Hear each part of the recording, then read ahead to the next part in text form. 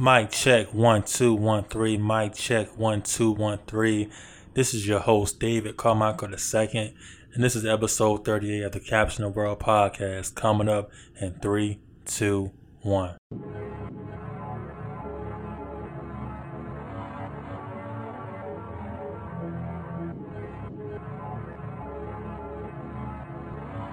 Capturing the world.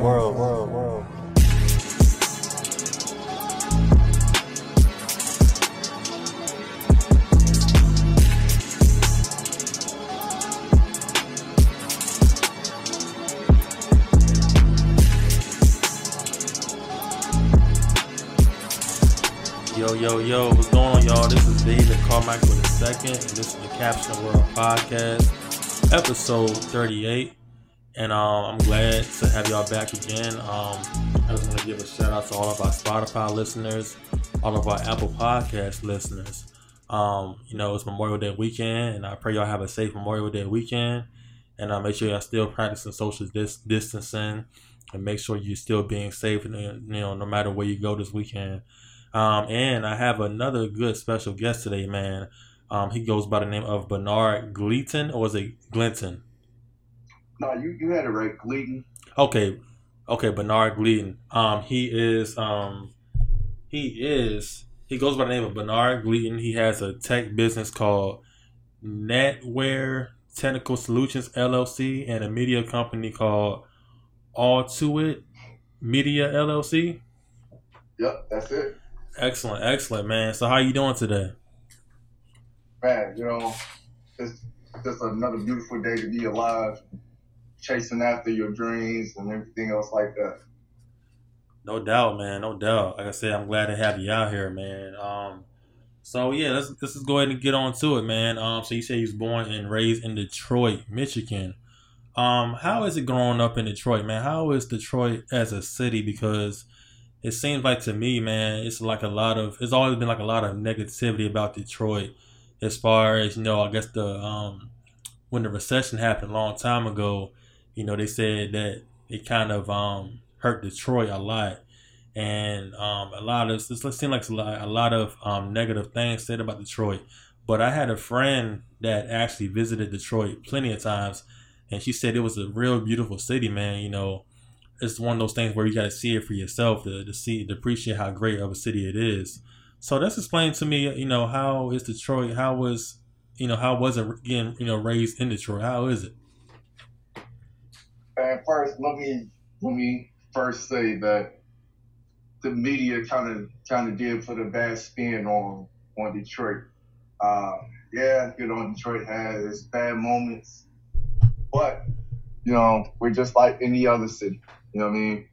I've met with people who are from outside of just visiting Michigan, visiting Detroit, and they have this misconception that everywhere you go in Detroit is going to be crime and murder and this, that, and third. And, right. That's what I mean by Detroit. It's just like any other city. There's certain times and places that you would go in the city, and there's certain times and places where it's probably best that you don't go unless you are from there. You know what I mean?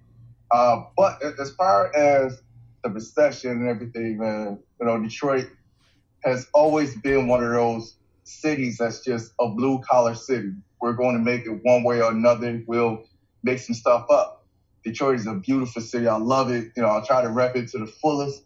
And just about everywhere I go, man, it's just a beautiful city. We got amazing things going on right now. Our downtown is beautiful. Some of the cities on the outskirts of Detroit is beautiful. It's very, very vibrant. And I would dare say that there is somewhat a Black renaissance that's going on inside the city of Detroit right now, where a lot of the prominent businesses with storefronts and things of that nature is really jumping off. And it's beautiful to see that, man, especially coming from an era where I was never born in this era, but I've always read books and I've always heard stories from my parents, my grandparents about Black Bottom and Paradise Valley and things of that nature, man. No doubt, man. That's what's up, bro.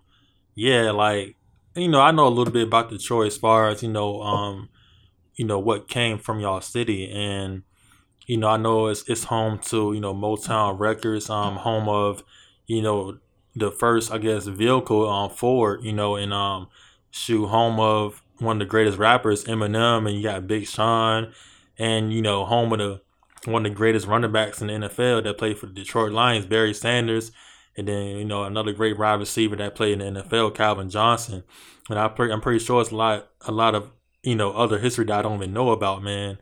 And yeah, it's kind of one of those forgotten. I don't want to say a forgotten city, but one of those cities that a lot of people don't really talk about when it comes to history.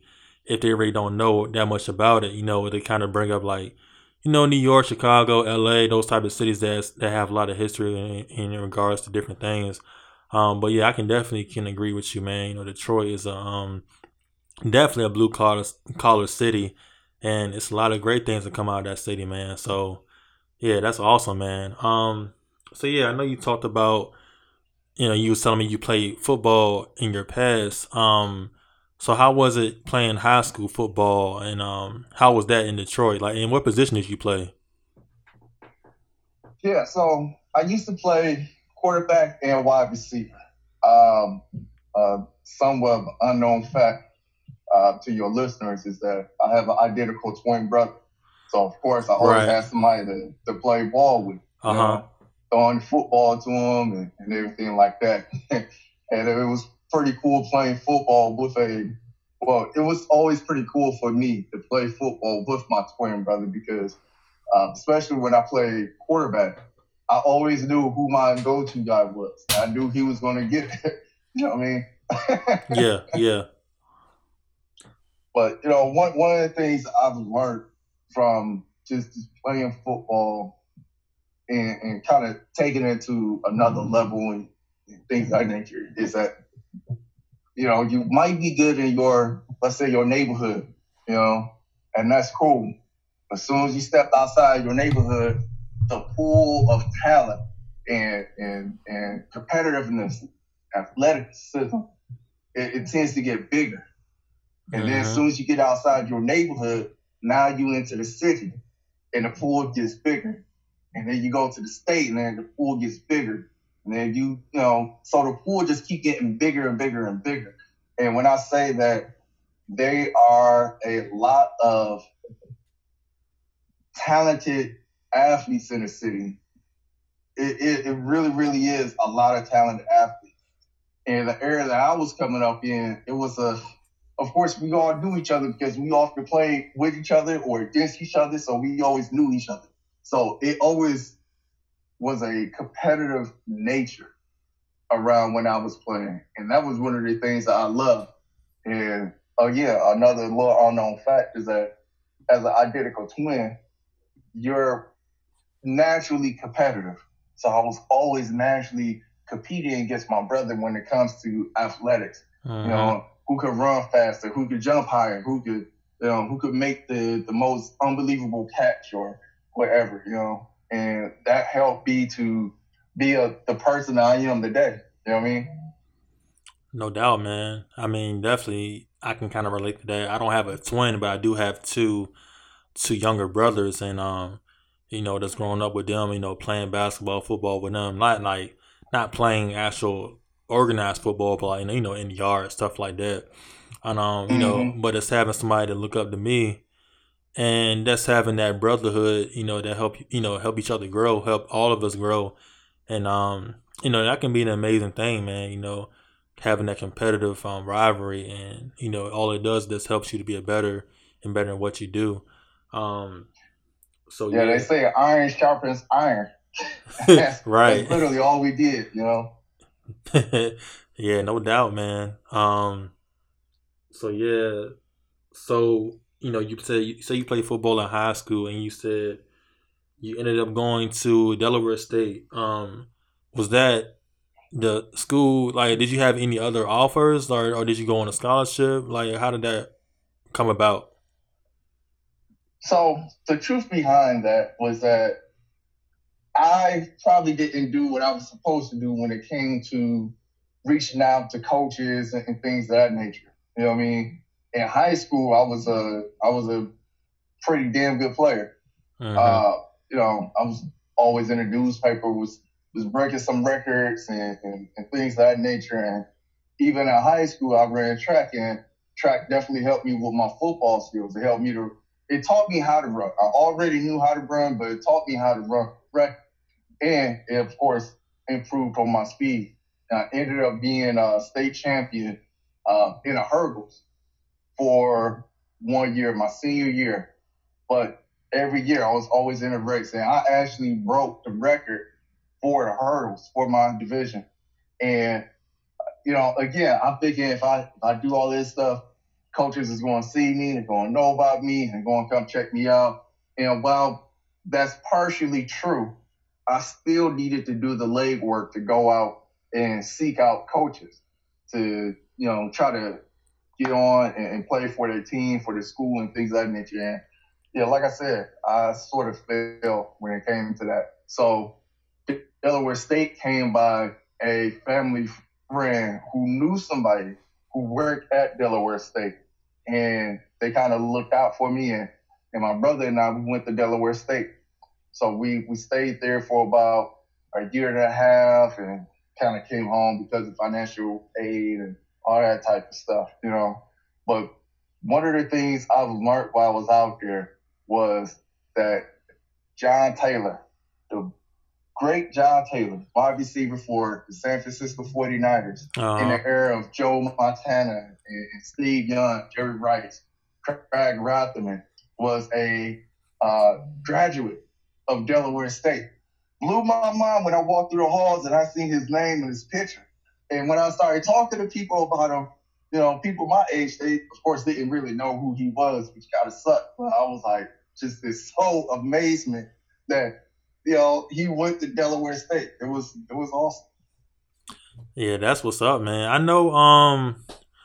I want to say is Delaware State a HBCU It or is. It okay, is. okay, okay, cool. Cause I was about to get it confused with because it's I guess it's regular Delaware, and Yeah. then you got Delaware State. There's Okay, there's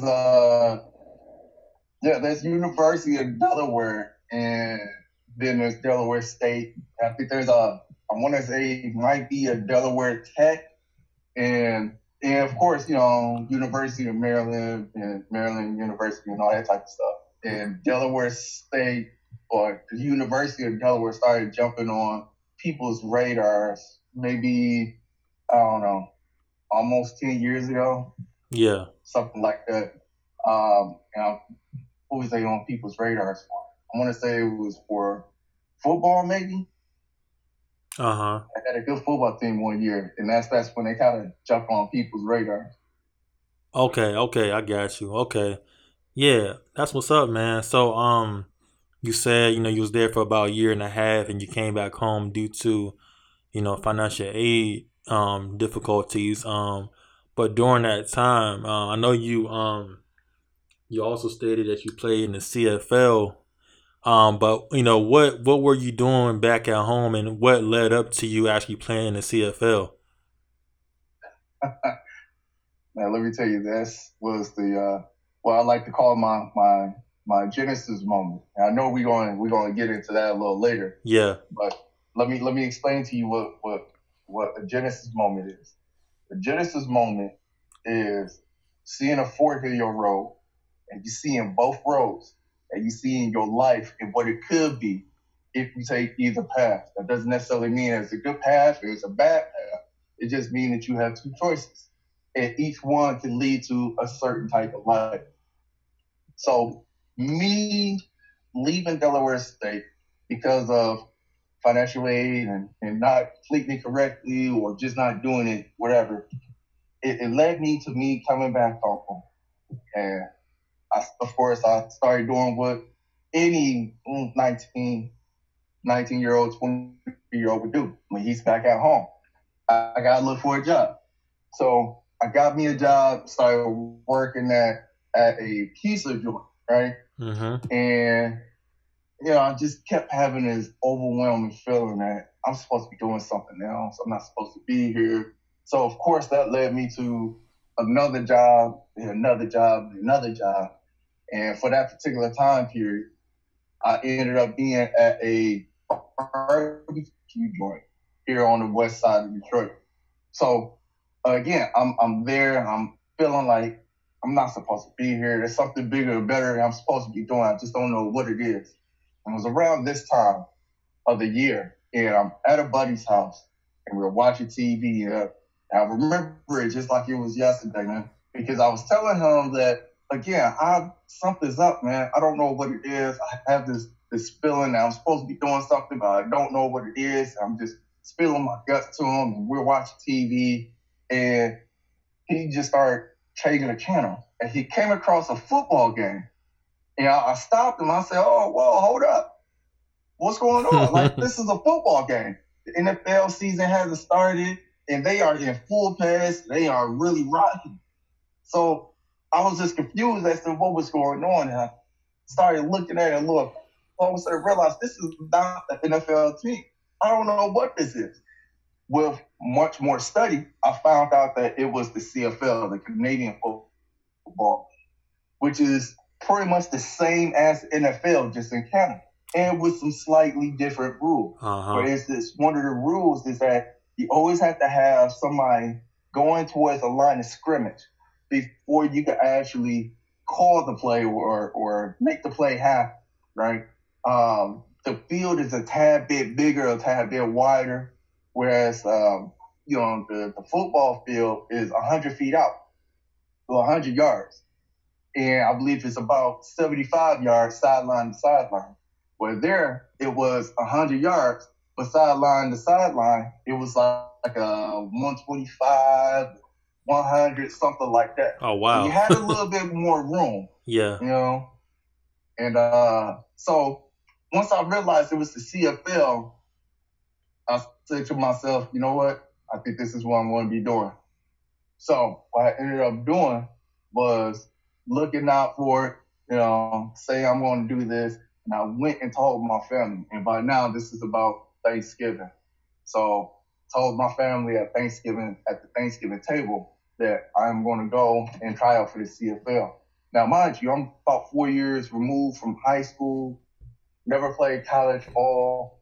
And my family, hearing that, said, "The hell is wrong with you? No, right? No, just stay at your job. You have a pretty good job. You're making some money. Just stay there. And I'm not gonna lie, hearing that from my family, it hurt me to the core. But because of the type of person I am, I said, okay, that's cool. I'm not asking for you guys to put money in my hand to go try out or anything like that. I was just looking for some support, that a boy or something. But I didn't get that from him. So I said, okay, no worries. It's all good. And I went and I did it anyway. And so, of course, again, like I mentioned, 4 years removed from high school. My 40 time in high school was about 4'5".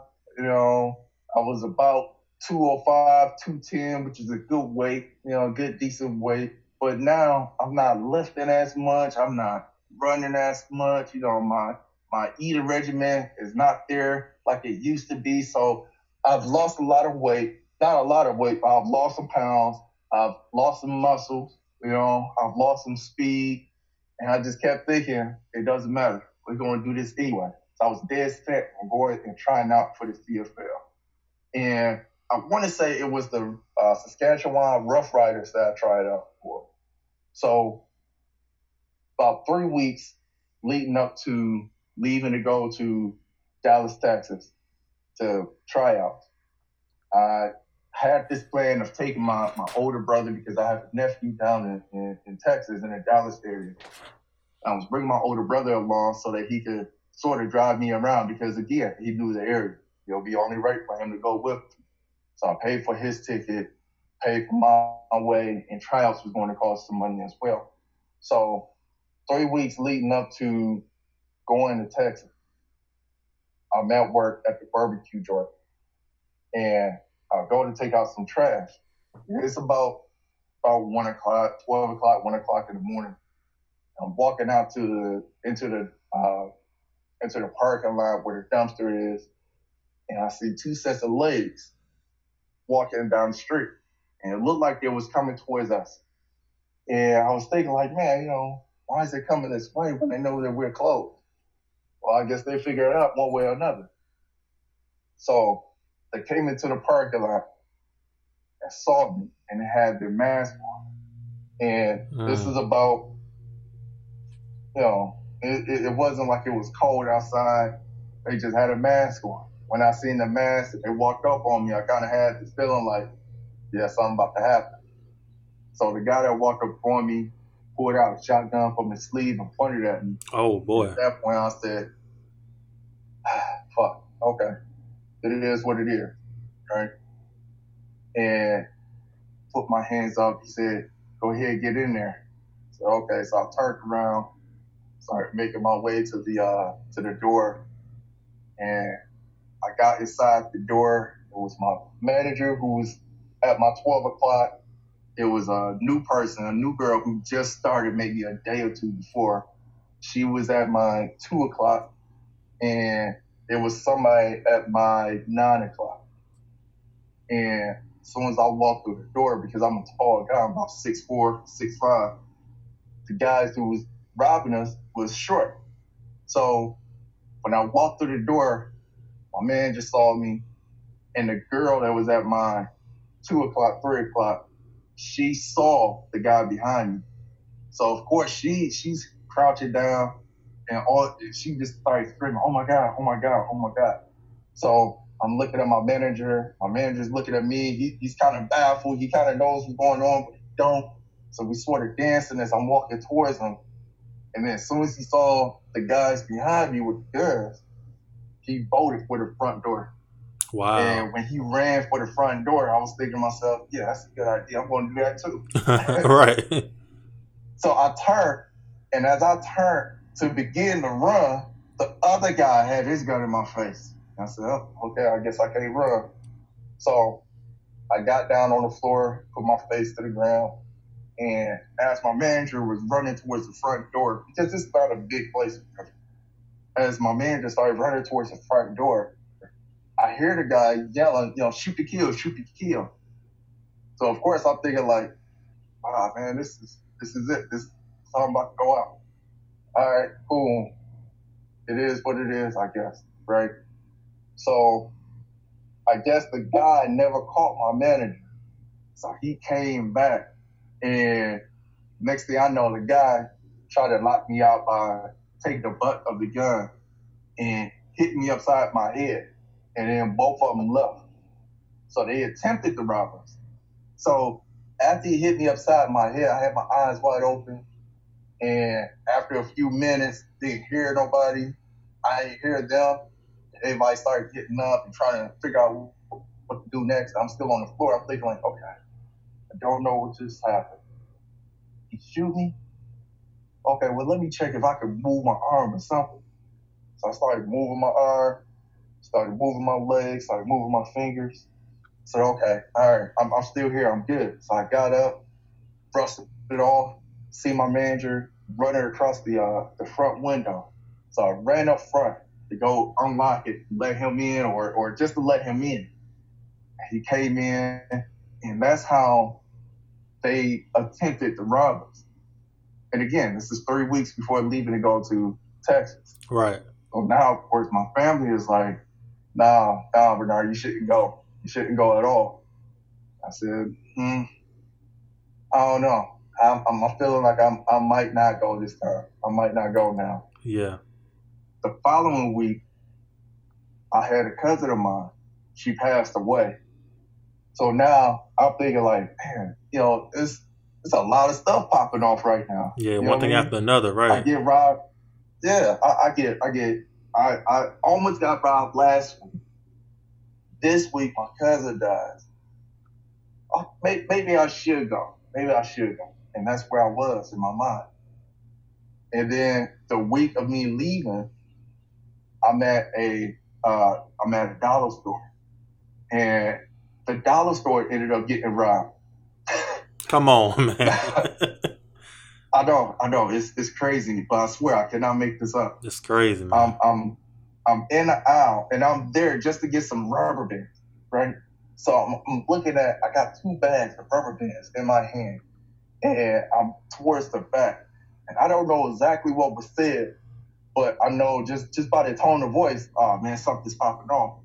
I'm looking down at these bags and I'm seeing people rushing to the back out the corner of my eye. I turn my head, I see people running, I hear that voice, and I'm like, damn.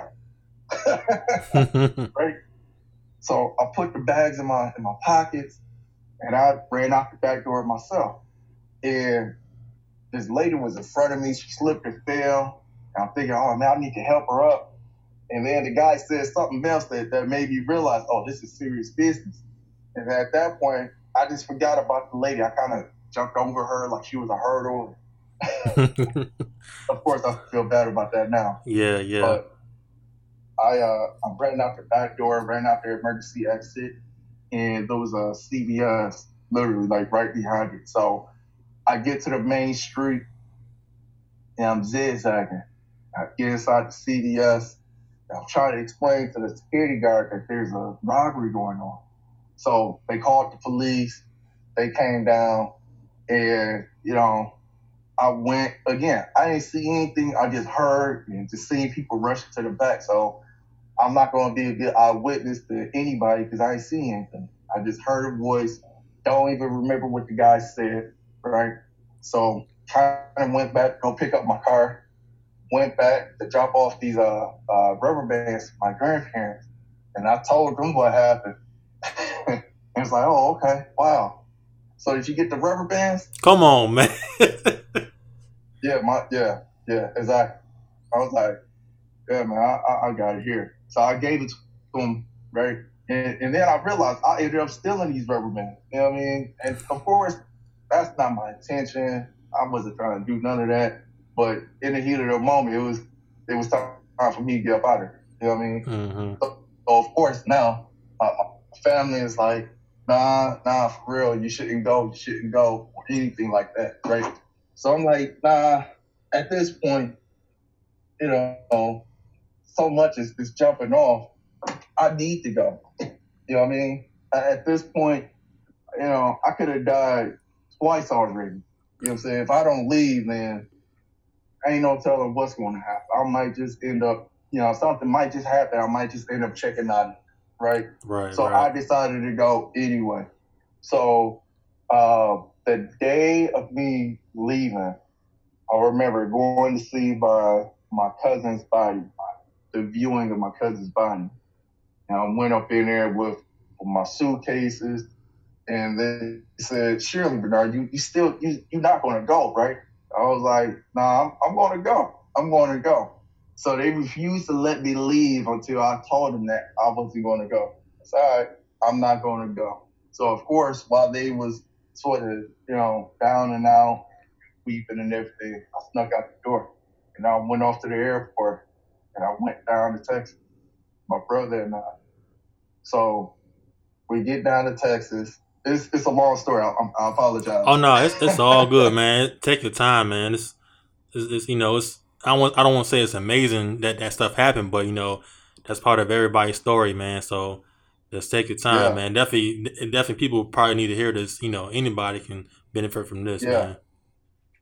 man. And like I said, this was a Genesis moment for me. Right. So I finally get down to Texas, and I planned everything out. I had the money put to the side for trying now, for my brother and I to eat, and um, you know, everything was looking good till I don't know, maybe the night of tryouts. I realized I didn't have enough money to try out. So Mm. now I'm down and out. I'm literally in tears because I'm like, man, all of this for nothing. What I'm gonna do? And you know, God told me, yo, you should call your uncle. So I called my uncle and I was telling him, hey, I'm down here, trying out for the CFL, but I don't have any money. somewhere I miscounted or something. I don't know. Or I'm about to come back home. And my aunt said, nah, nephew, you always, a lot of people in our family talk about how they could have went pro, and you're the only one who actually attempted to go pro. So I'm going to send you this money. And again, I'm where am I? I was in some store similar to Myers or Walmart, right? And I'm on a payphone, and I just broke down crying. I said, "Thank you, thank you." And Western Union me the money and gave me some extra money just because. And that night I was just refocused. So I tried to get some sleep that night, and I could not sleep at all. I was just too excited. And I'm talking about like 1, 2 o'clock in the morning. I'm supposed to be at tryouts at like 7 in the morning. I just can't sleep. I'm too excited. I don't know what's going to happen. All I can think about is what could happen, the possibilities of it, everything I just went through. I'm just like, whatever's going to happen is going to happen, but I need to get some sleep. I can't sleep, man, So I ended up calling my father, and I'm talking to my father, and my father said, son, you already know what you need to do. All you got to do is just get out there and do it. So, okay, Bob. So I was able to get maybe a few hours of sleep there. So I got up, went and got me just a light breakfast, and I went to the tryouts. I did tryouts. I was originally going to try out for quarterback and receiver, but by the time I got down there, the line was so deep for wide receivers. It was just one other guy there trying out for quarterback. And said, all right, well, we're going to try you out at quarterback. And then if we get some time, we want to see you at receiver. I said, okay, cool, no problem. So the first half of tryouts was field work. They had to tie me in my 40.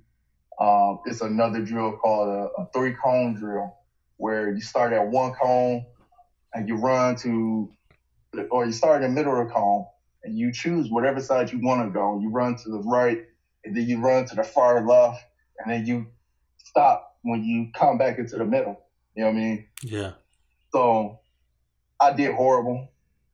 I did horrible on both of them. And again, my 40 time in high school was about 4.5, a 4.4 on a good day. Man, they clocked me at a 4.7. And that's not bad, but when you used to being one of the fastest guys on the field, the coming back with a 4.7, it's like, it hurts my heart a little bit. You know what I'm saying? Yeah. So I said, okay, what? It's all good. That was just the first half, because I feel like I kind of sucked on the first half. I really need to kill it on the second half. Second half was when we really was going to get into like football drills, the throwing and catching and all that type of stuff, So so the second half we had a little break though, grab us a little bite to eat, come back, and my mind just kept thinking, okay, we really need to stand out now. This is where we need to shine. You ain't do good the first half, so we really need to kill the second half.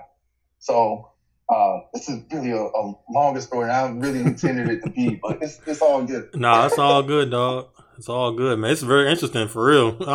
I'm in tune. Like, I'm trying to see what's gonna happen next, dog. Yeah. So second half of the day, we out here.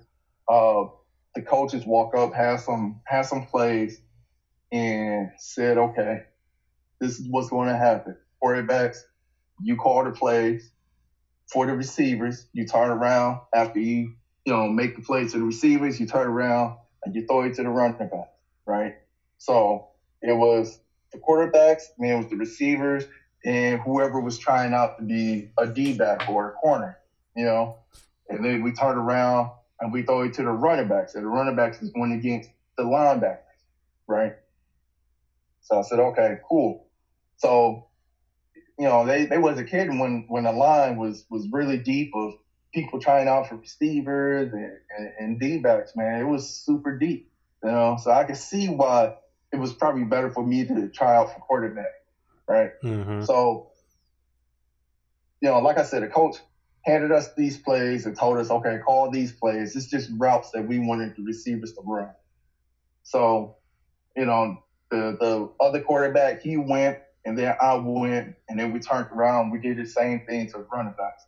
So when it was time for me to go, I looked at the cornerback, and I was just staring him down for a few moments, and I knew exactly what I wanted to do, what I wanted my receiver to do. And I was telling him, like, for instance, and this is where it could get really technical. This is where I could get really technical with football. So there's a dig route or an end route, which is generally anywhere between 5 to 10 yards downfield, and then you break to the inside, right? And then there's an out route, which is, again, anywhere from 5 to 10 yards down, and then you run towards the sideline. And then the go route is when you just run straight up the field, and a post route is when you run about 5 to 10 yards upfield, and then you kind of break off to a slant. And then, of course, there's a slant, typically about 3 to 5 yards, and then you slant inward. Yeah. So, again, I'm staring down the D-back, and I'm trying to figure out where is his weaknesses. Where can I have him look bad to make my guy look good, right? And I knew it after a few moments of staring down all of the D-backs, I knew exactly what I wanted them to do. And I'm telling my receiver, okay, I'm going to have you do an in route, but I want you to give him a hard fake out so that you can have some, just so you could get some separation to break in. The guys did that. It was awesome. There was amazing guys, and that's what I mean by as soon as you get outside in your neighborhood, you might be the man. As soon as you get outside your neighborhood, you might not be the man because the competition is bigger and stronger, right? Right. And outside the state, outside the city, outside the state, and so forth and so forth. And that's where I really realized that the pool just get bigger and bigger and bigger when it comes to just how athletic and athletically skilled there are of people out here. You know what I'm saying? And so I'm calling it like Jesus, and every throw was just on point, man. And, I feel like I've really redeemed myself the second half of the day just by my performance. So the coaches called everybody up and kind of broke us out of there and said, all right, if we got film on you, if we like you, we're going to give you a call by this date, and, we're going to check you out, see what happens. Good luck to everybody. So after the coaches kind of broke us apart, all of the receivers I was throwing to and the running backs and everything, they ran up to me like, yo, man, where'd you play ball at? What school did you go to? You know what I mean? And I was like, hey, man, the last time I actually played ball was high school. It was like, what? No, man, you going to be on. Yo, they calling me. I was like, oh, man, thanks. That's a lot of love right there. You know what I mean? So I get back home. My family is completely upset with me that I left. Mm-hmm. I told my uncle who gave me the money to do the tryouts, he was so elated about what happened and my older brother being there and my older brother being able to see some of the stuff that I've seen, but not able to exactly comprehend everything that was going on or whatnot, Yeah. And he's the only person, one of the only people who was elated. So in this time where my family did not want me to go, there was only maybe 4 to 5 people who really supported me. And of course, one of them was my identical twin brother, and of course my older brother. But 2 of my best friends, they always stood beside me and said, all right, if this is what you want to do, let's get after it. And our motto was, if one of us make it, we all make it. You know what I'm saying? So that's why they was trying to push me so hard to go down here and try out. And I literally had maybe like a few months to train as hard as I could to try to be as prepared as I could. But with all the running that I used to do, because the barbecue joint was a few miles away from my house, I used to run a few miles from home to work, from work back home. There was times where I was running with a track team to try to get my speed back down. Some of my homeboys that I used to play ball with is in the league now. When they came back, they offered the time to sort of help me train a little bit, and by now I'm just waiting to see if I'm going to get that call. So the deadline came and passed, and I'm thinking like, oh, okay, I guess I ain't get on. That's cool. But again, it was a life-changing moment. I came back with the feeling that I could do whatever the hell I want to do, whatever the hell I put my mind to, I could do it. And I got the confidence to go after things now, right? Yeah. And maybe a week later, after the deadline, they gave me a call. I'm in bed, half sleep. By now, I quit the barbecue job, the barbecue joint job, just in between jobs.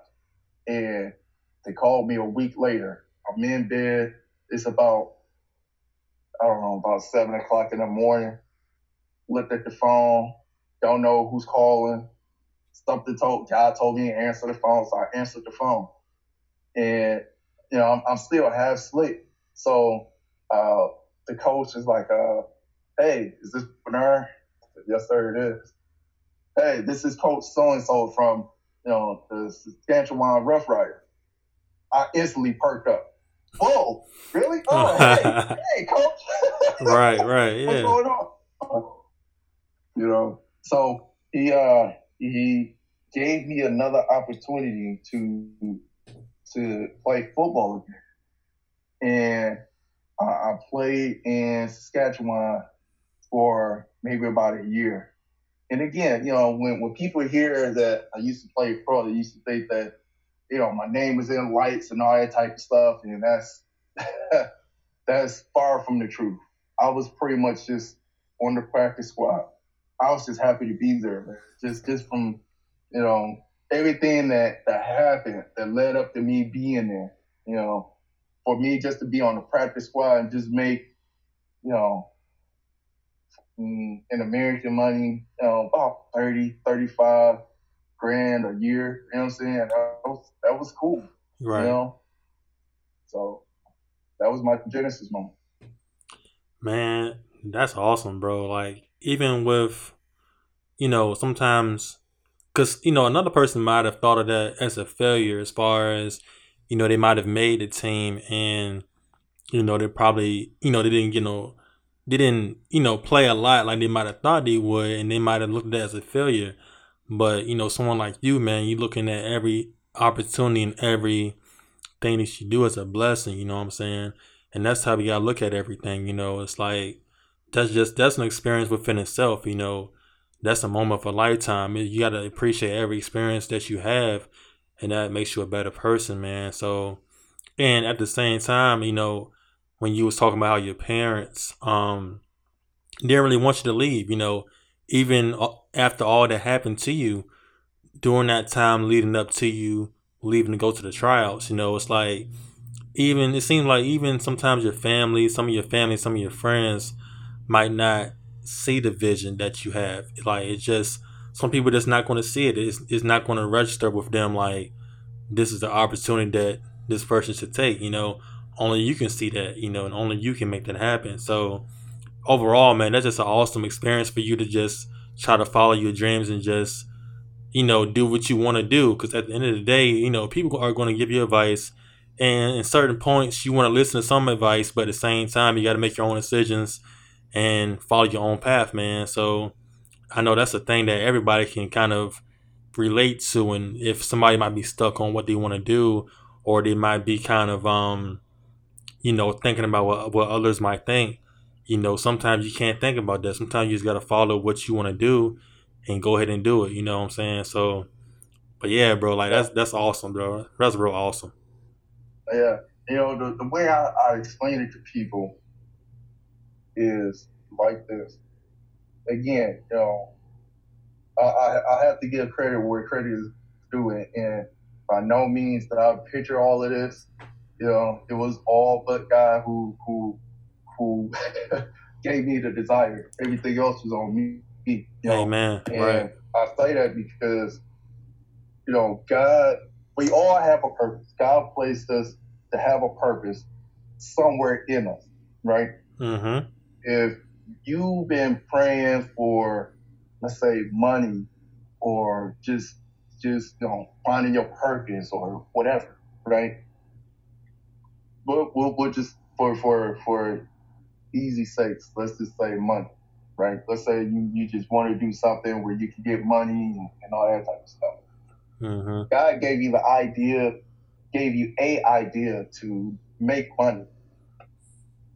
You have two choices. Again, this is your Genesis moment. Are you going to go with this idea or you're not going to go with this idea?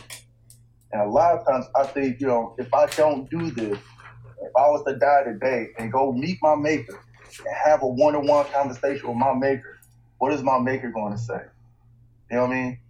If I didn't take that idea and run with it, is God going to show me what I could have had? You know what I'm saying? And what I could have had, would I be so upset that I didn't do it? You know what I mean? Right. So you literally have that choice, man. Like, you have that choice where you can do it or not do it.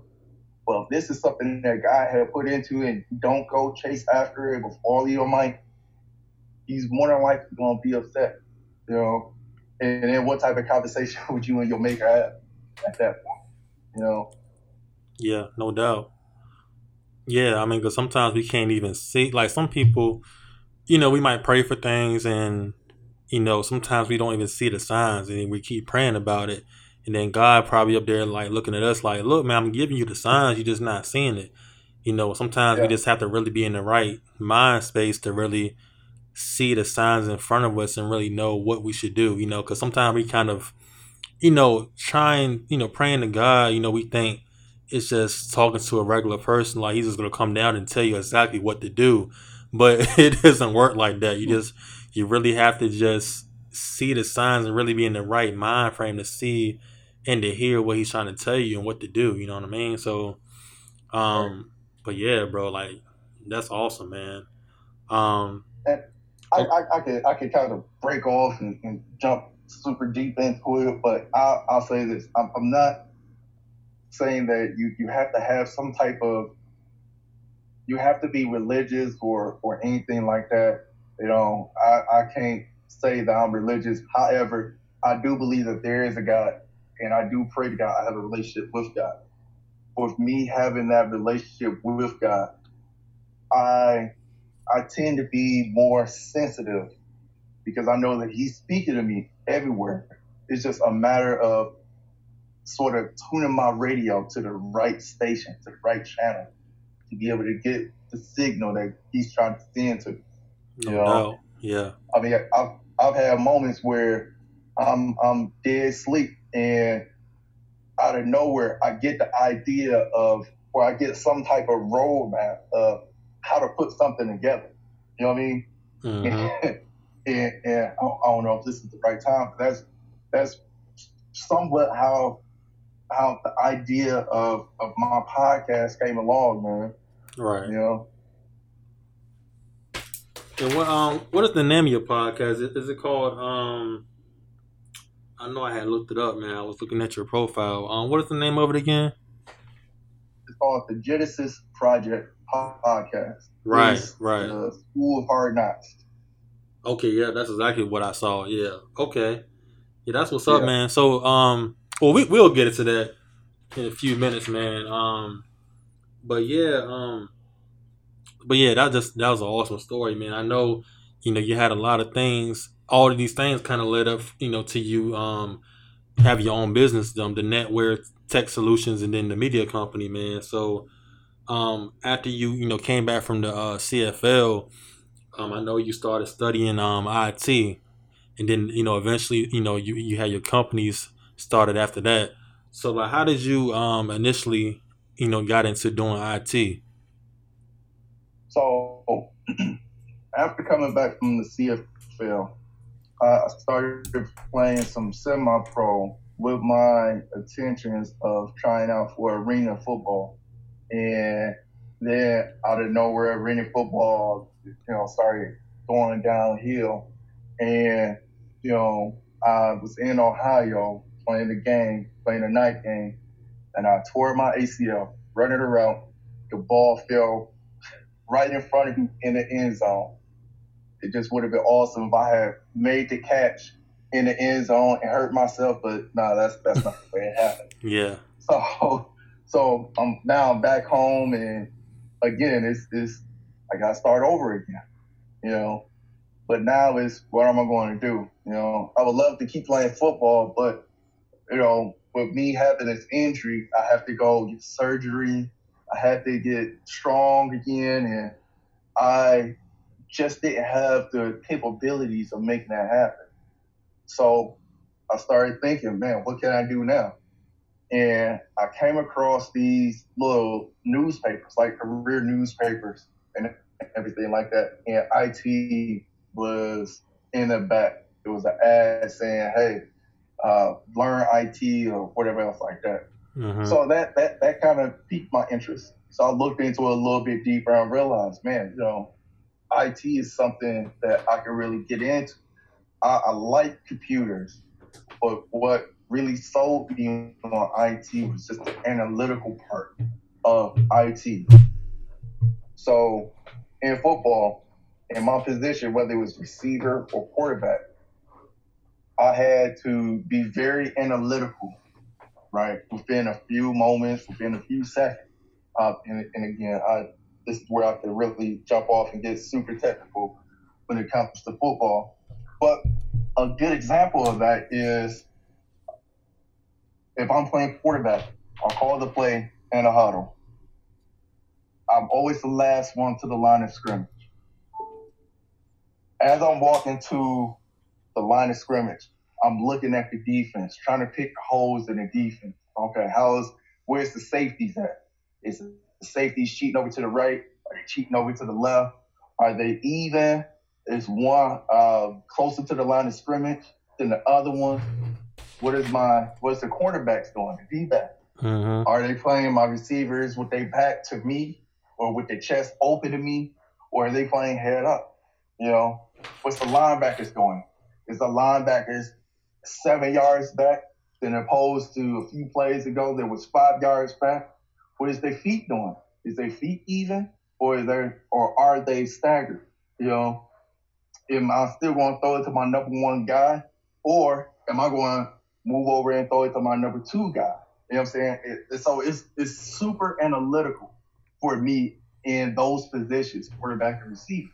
So finding IT and doing IT, it was like I've never left home. I was still as analytical in IT as I was in football. While I'm working on a IT issue, I might be thinking of 2 or 3 other issues in the back of my mind and what I could do to try to solve this problem. So maybe and that's pretty much how I got into IT. And I would say about 5 years in IT, I decided to sort of jump off and open up my own company. And I started a company, as you mentioned, called Network Technical Solutions. And I was a managed services provider, which is just a fancy way of saying that you're going to pay me every month to make sure that things don't break, right? Yeah. And we focused on infrastructure. So infrastructure being, obviously, the computers that you give out to your new people. Not only that, your Wi-Fi, your network, making sure you have some security, setting up servers, making sure that you're able to have backups, having what's called a disaster recovery plan. If your building was to catch on fire, what are you going to do to make sure that you're still able to work? Things of that nature.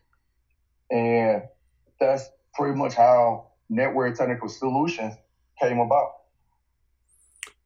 That's dope, bro. So like, what was what was the Oh yeah, tell me about the Focus Hope Career Center. Was that what initially got you into IT, or how did that help you along the way? Yeah, so Focus Hope is pretty well known around the city of Detroit. Focus Hope is one of those food pantry type places, but they also give career um, teach career. It's like a career school where you Okay. can learn IT, and obviously because this is the Motor City, we have a lot of factories here. You can learn. You can become a skilled machinist, and instead of me going into the factories and being in that type of stuff, I decided to do IT. So that's where I really learned how to do IT. And I went there for free because of where I stayed, and that was awesome. That was awesome. They had me more prepared for the field than the school that I went to go get my associate's degree. You know what I mean? Mm-hmm. When I went to go get my associate's degree, it was just a breeze because I've learned everything I needed to learn from Focus Hope. Right, right.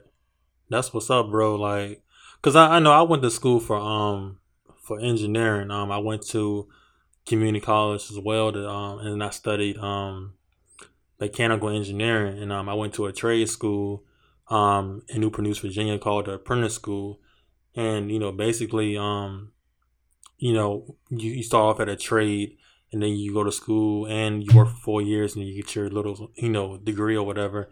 And now I have an office job where I do production planning for the submarine program at Newport News shipyard. So Yeah, as far as like I never studied IT, but as far as IT engineering can kind of relate in some type of way.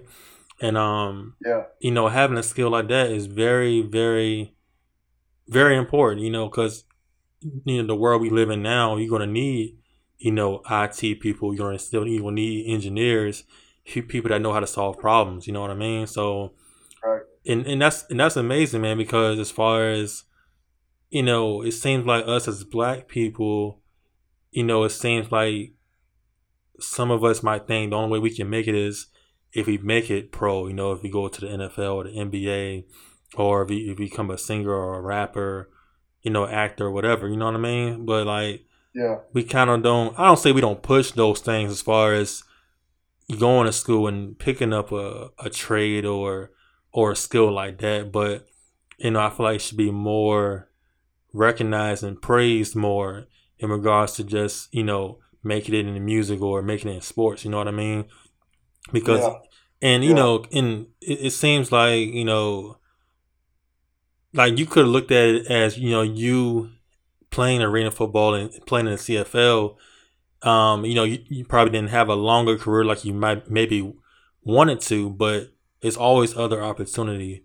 And that story or the way or what you went through led you to what you're doing now. You know what I'm saying? You just never know where you're going to end up, and you just got to keep staying with it, wherever you want to do and how you wanted to play football and you went and tried out, you did that. And how you was interested in IT, you went ahead and did that. Now you have your own business. You know what I'm saying? It's just life is just a beautiful struggle, man. We just never know where we might end up, but it's just awesome to hearing, different people's stories, man, and where they are now, man. Um, hmm but another question I do have about IT, I have a couple of homeboys that do they went to school for that type of thing, and now they have jobs doing that same thing as well. And they always talk about having your certifications. Is that something that you have to do as well? Like you got to have certain certifications to do certain things, and how does that work? So it so there's a few ways of sort of breaking into the IT field. Yeah, one of them is certifications, and then the other one is, of course, getting a degree. Right. Um, so I can't really tell you which one is better. I've came across people who never got a degree but got the certifications, and they knew their stuff.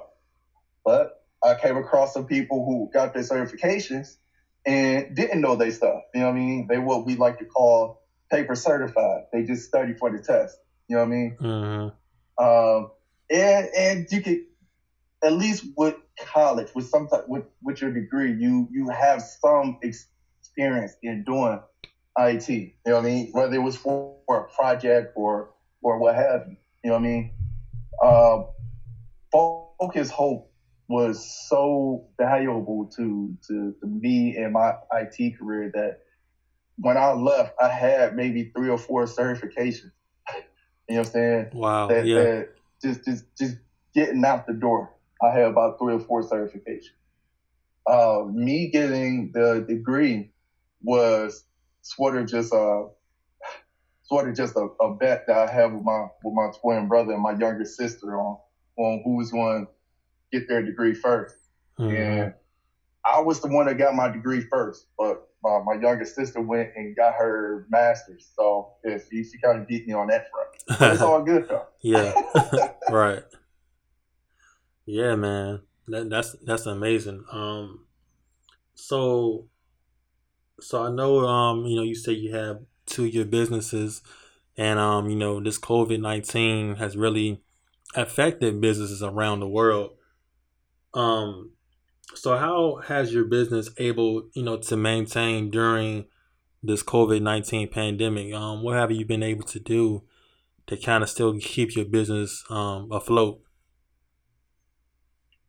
Well, I'll tell you this. With this recent pandemic, it has kept me busy. Of course, because I'm in IT, a lot of my clients is working from home now. So now I have to go and everything I used to do at their office, I had to make sure that they're able to do the same thing at home. So, if they had just a regular internet, that's fine. But I had strongly recommended them to spring for the business class internet service. So in that way, anything happens, the internet service people have to come out and service their internet. You understand? Right. Because it is a business and whatnot. So I'm not going to lie. A lot of my since this whole COVID-19 thing happened, I haven't been on top of my website or anything like that. And yeah, I know people are looking for me and just not able to get in touch with me because of everything that's been going on. Right. But I will say that right now I am available through email, or you can always DM me on social media and all that type of stuff. But yeah, that's pretty much how things been going with the tech business. With the media company, I solely started the media company. I started the podcast, the Genesis Project podcast, to get more clients into my tech business. And I'm having so much fun with that, man. That's also another reason why some of the things in my tech business have been kind of sliding, which I'm going to have to step up a little bit. Mm-hmm. But that was the reason why I started the podcast. And much like yourself, talking about business and entrepreneurship and things of that nature. Mine is focused on that person that I was back when I was super hungry and getting robbed twice and having a family member dying before I went to Texas to try out for the CFL team. That person who everybody said, nah, that idea is stupid, you shouldn't do that, and what have you. That's what my podcast is specifically for people who have these ideas to start a business and may not necessarily know how to start the business. This is, again, your Genesis moment, and that's kind of where the media company came in at. Once I started the media company, I started the podcast, and I put the podcast inside the media company. Got you. Okay, yeah, that's great, man. And I know And I can relate to that because my podcast is a spin off my clothing line. It's called Capture the World, and Hmm. it's basically a streetwear brand. It was originally started by my father, and now I'm kind of running it and taking it over. And the meaning behind it is of course it means we all want to capture the world, but it's directly geared towards millennials and Generation Z people, and it's all about the creatives, which means everybody has a talent, everybody is creative in some way, and it's all about them. And whatever you want to do in life, man, just follow your dreams and your goal, and never stop being creative. You know what I mean? We all trying to I capture the love it. world, no doubt, man. And I love it. yeah, bro, I appreciate that. And this your whole story, man, represents it represents what my podcast is about, and my brand is just you saw things that you wanted to do, and you went ahead and did it. Maybe the outcome maybe wasn't exactly how you pictured it, but one thing led to another, and it seems like that you're happy in what you're doing, and that's all that matters. You know what I mean? um Yeah. Yeah. Never stop giving up, and whatever you see, if you see something and like, I mean, I believe I can do that, go ahead and do it. Don't let nobody stop you from doing it. Because it's one thing about people that a lot of people talk about a lot of things, but you never see results. And you see people that talk about it and they do it. And Yeah. sometimes it might not exactly happen how you picture, but you try it. You know what I mean? And that's Yeah. all that matters. So, and and it's the reason I started this podcast. I mean, was to get more people to know about my clothing line, but overall, that's to talk to people and to get to know people around the world. You know what I mean? Like, you from Detroit, I'm from Virginia. It's like we just being able to connect with other people and hear their stories, and share our different viewpoints, and we might see similarities in what we do. You know what I mean? And Yeah. so yeah, man, I'm just really appreciative to be able to talk to you today, man. Man, I appreciate you for having me on the show, and let me say one other thing. The my tagline for the podcast is School of Hard Knocks. And as you can tell from my story, man, I got a lot of hard knocks. You know what I Right, mean? right. And I came up with the name, the Genesis Project Podcast, because we, again, by no means is my podcast a religious podcast, but we all have this understanding fact that Genesis is the first book of the Bible. Mm-hmm. And again, like I kept mentioning, like I mentioned a few times already, that Genesis moment. You know what I mean? Those are the beginning steps. You at this fork in the road and you see, what your life could be, and that's your beginning steps. You know what I mean? Um, and I believe that we all have these big, audacious goals, which is awesome. But I feel that we look at our goals as if it's like a Goliath, right? And the reason why I named it project is because I believe that if we change our perspective just a tad bit from it being just this huge, audacious goal to maybe just a weekend project, when you look at a weekend project, you think, oh, okay, I could do this within a weekend, or maybe, a day or two after the weekend. That's all good. If we look at our big goals as if it was just a project, it don't seem as humongous anymore. You know what I mean? Right. And that's literally just how the name, the Genesis Project Podcast, came to be. And that's the meaning behind the Genesis Project Podcast. It's the school to hard knocks. I'm not bashing anybody who went the traditional route to reach their success. But again, from my story, you can tell I went the most untraditional route to get into where I am. Mm-hmm. And this podcast, my podcast, the Genesis Project Podcast, is for those who rather just learn from other people. They say that success leaves clues.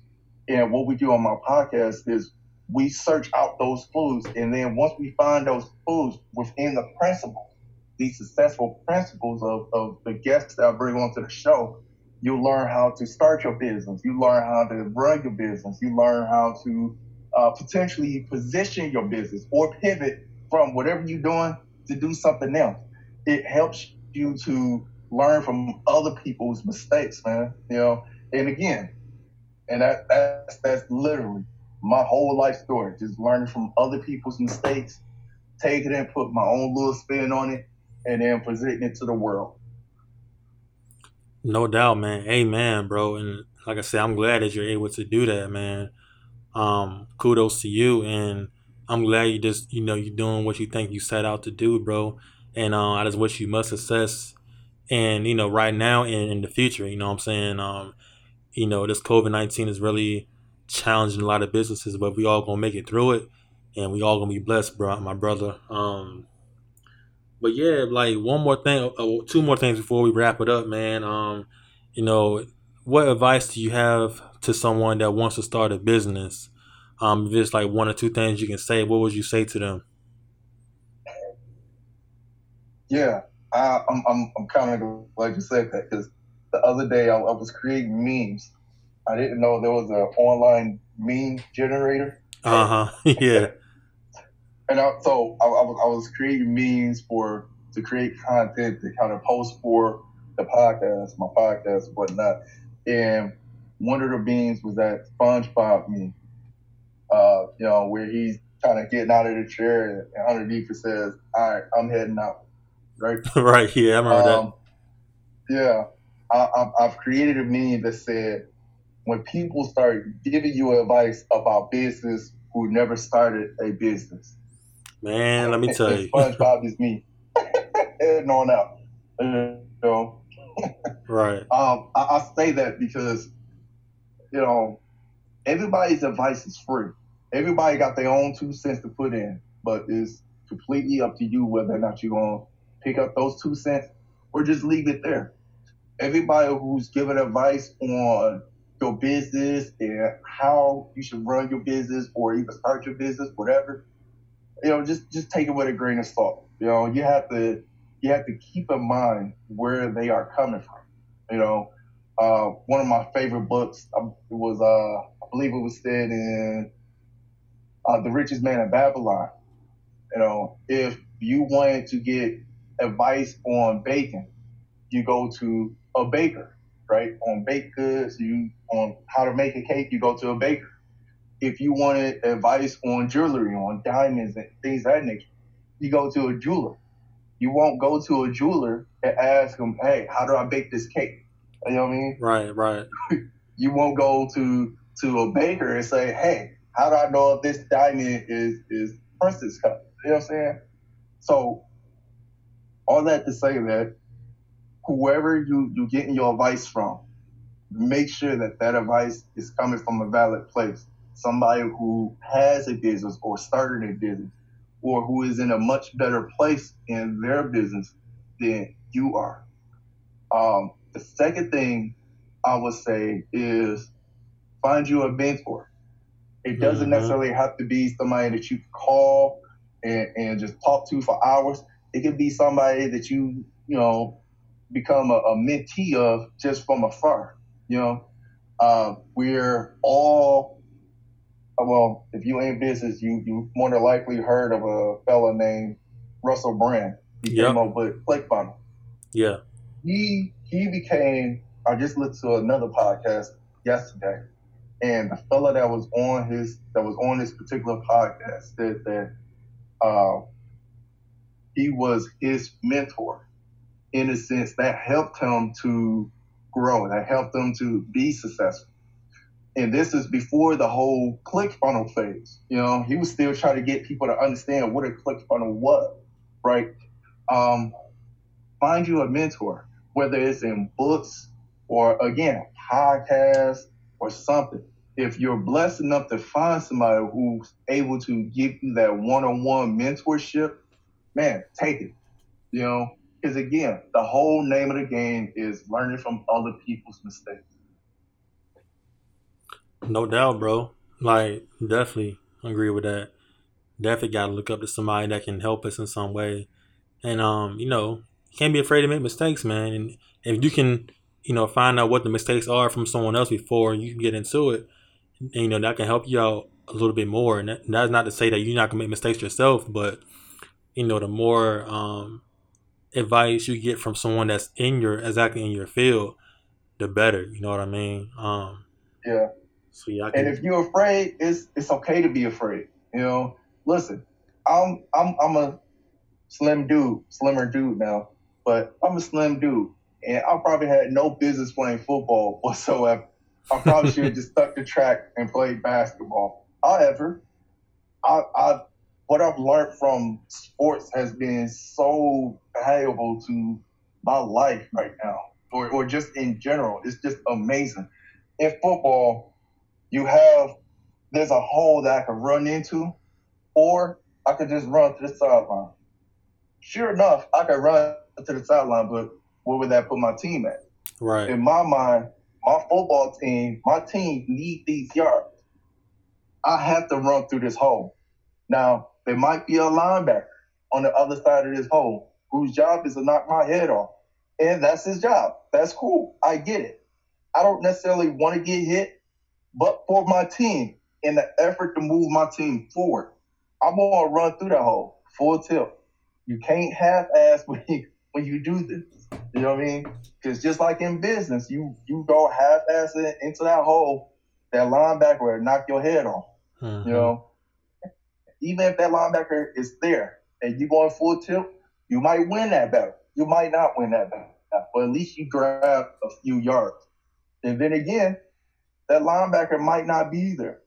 You just don't know. You might be able to break away and get 20 yards or even score. All I have to say that with fear, it's okay for you to acknowledge it, but it's not okay for you to allow it to run your life, for you to keep it from allowing you to do what it is you're supposed to be doing.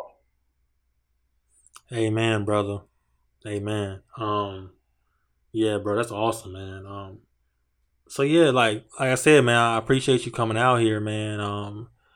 And we definitely gotta stay in touch, man. Definitely gotta exchange, contact information and everything. Follow each other on social media as well, man. And mentioning social media, where can everybody find you on social media? Your website and everything. Where can they find you? All right, so for Network Technical Solutions, again, my website is down. I've kind of been neglecting that. So if you looking for some technical advice or just somebody who can look out for you on an IT form, you can check me out on Instagram and Facebook and Twitter.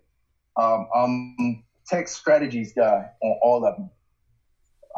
And for the podcast, for the Genesis Project podcast, you can find me again on all forms, Facebook, Instagram, Twitter, at Genesis Project Podcast. Or you can go to my website for the podcast. It is genesisprojectpodcast.com. And just so that you know, if you are looking to learn more about business and things of that nature, I do have some online courses coming out called the School of Hard Knocks. It will be out. It will be available, let's say around June, late June. The first class is going to be completely free, which is how to start a business.